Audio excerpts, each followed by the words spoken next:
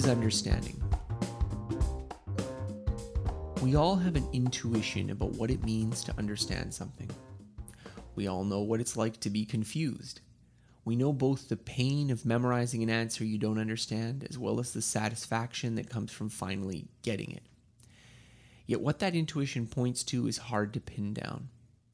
The impetus to really understand what we're learning was a central theme in my early writing. While I still agree it's important, I'm less clear what it means. Beyond this satisfying feeling of getting it, what does it mean to understand? Some understandings of understanding. To sort out this confusion, let's look at a few possibilities of what understanding might be. 1. Understanding as connected information. So my original model of understanding was connected information. To understand something means to have many connections between it and related ideas. Analogies assist with understanding by grafting a previous intuition onto a less familiar domain. In this view, the key to developing understanding is to draw relationships between what you've already understood and what you are trying to understand. Analogies, metaphors, visualizations, and associations try to find a fit between new and old knowledge. This model is useful as a starting point, but I think it has some flaws. A major one is simply a bootstrapping problem. If you don't have some preliminary understanding, it's very difficult to generate correct analogies. This bootstrapping problem also suggests a different kind of direct understanding of something that precedes attempts to relate it to something else. We can understand many things without intermediating analogies, so it's also possible that while connection forming is a useful strategy, it may not fully describe what understanding actually is. 2. Understanding as flexible action. A different way of looking at understanding is application. To understand something means to be able to interact with it flexibly. The person who can deal with a wide range of algebra problems understands algebra in a way that a person who can only solve stereotyped formulas does not. Understanding physics means being able to deal with novel physics problems. Understanding chess means being able to play well from a variety of different positions. This perspective is bolstered by work in psychology that shows expertise results from a greater quantity of stored patterns. De Groot's work with chess grandmasters found that the strongest players didn't think further ahead than weaker players. Instead, experts seemed to rely on having many examples in memory to infer the correct move. The difference between useful understanding and rote memorization may have more to do with the sheer quantity of remembered patterns rather than a qualitative difference in the patterns themselves. There's probably truth to this perspective as well, but I suspect it's incomplete. It doesn't really capture the feeling of insight when a concept clicks into place. 3. Understanding as explanatory ability. So flexible action may remove cases of rote memorization, but there are many situations where we can behave flexibly but wouldn't claim deep understanding. I tried teaching a friend to tread water years ago, and while I feel very comfortable swimming, I found it very difficult to break down the movement.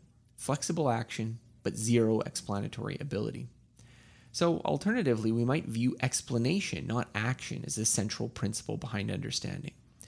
The Feynman technique and other tools aim at self-explanation as the final arbiter for what you understand.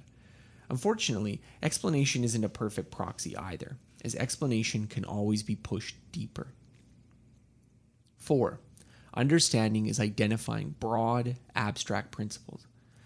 For a fourth perspective, we might view understanding as seeing deeper principles, the broad patterns underlying a case rather than its superficial details. This view is compatible with the flexible application model, but seeks to define understanding in terms of a mental process rather than an outward result. Research shows that novices tend to view physics problems in terms of superficial details, pulleys, inclined planes. In contrast, experts see the same problems in terms of principles, conservation of energy, momentum. There doesn't seem to be an easy way to instill this kind of abstract appreciation in students. While pointing out principles ought to help, it may be that we need a lot of exposure to problems to view them this way. For newbies, the abstractions are simply invisible. 5. Understanding as concrete mental simulation. So instead of viewing understanding as seeing a specific problem in terms of its abstract principles, we might actually push in the opposite direction. Another way of understanding is the ability to visualize or simulate what is happening in a problem concretely in your mind's eye. These kinds of mental simulations seem particularly relevant for a discipline like physics, where they play a vital role in the feats of Albert Einstein or Richard Feynman. The idea of simulation struck me when a physics student sent me a homework problem he was struggling with. It was about electrostatic force vectors in a set of 4 diagrams. The task was to pick which one was different. He had wrestled with it, diagramming each charge's contribution and adding up the component vectors. Yet the answer was not for calculating. Out of the 4 diagrams, only one wasn't symmetrical. Symmetrical forces cancel each other, and thus without rigorously calculating the effect of each, a quick mental simulation of the forces should have shown that the answer was obviously the imbalanced picture. In this case, understanding math is quite different from simply being good at calculating. In fact, it may be a different ability altogether. This understanding of the math means being able to mentally simulate the reality the equations describe and infer consequences from that simulation. The skill of understanding would then intertwine with calculation, but the two are of a different sort. While the parallel skills of performance and understanding seem obvious in math and physics, I suspect they have analogs in most abstract domains.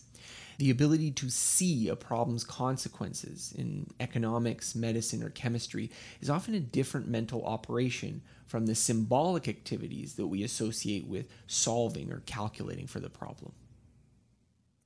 Practical implications of the ways of understanding.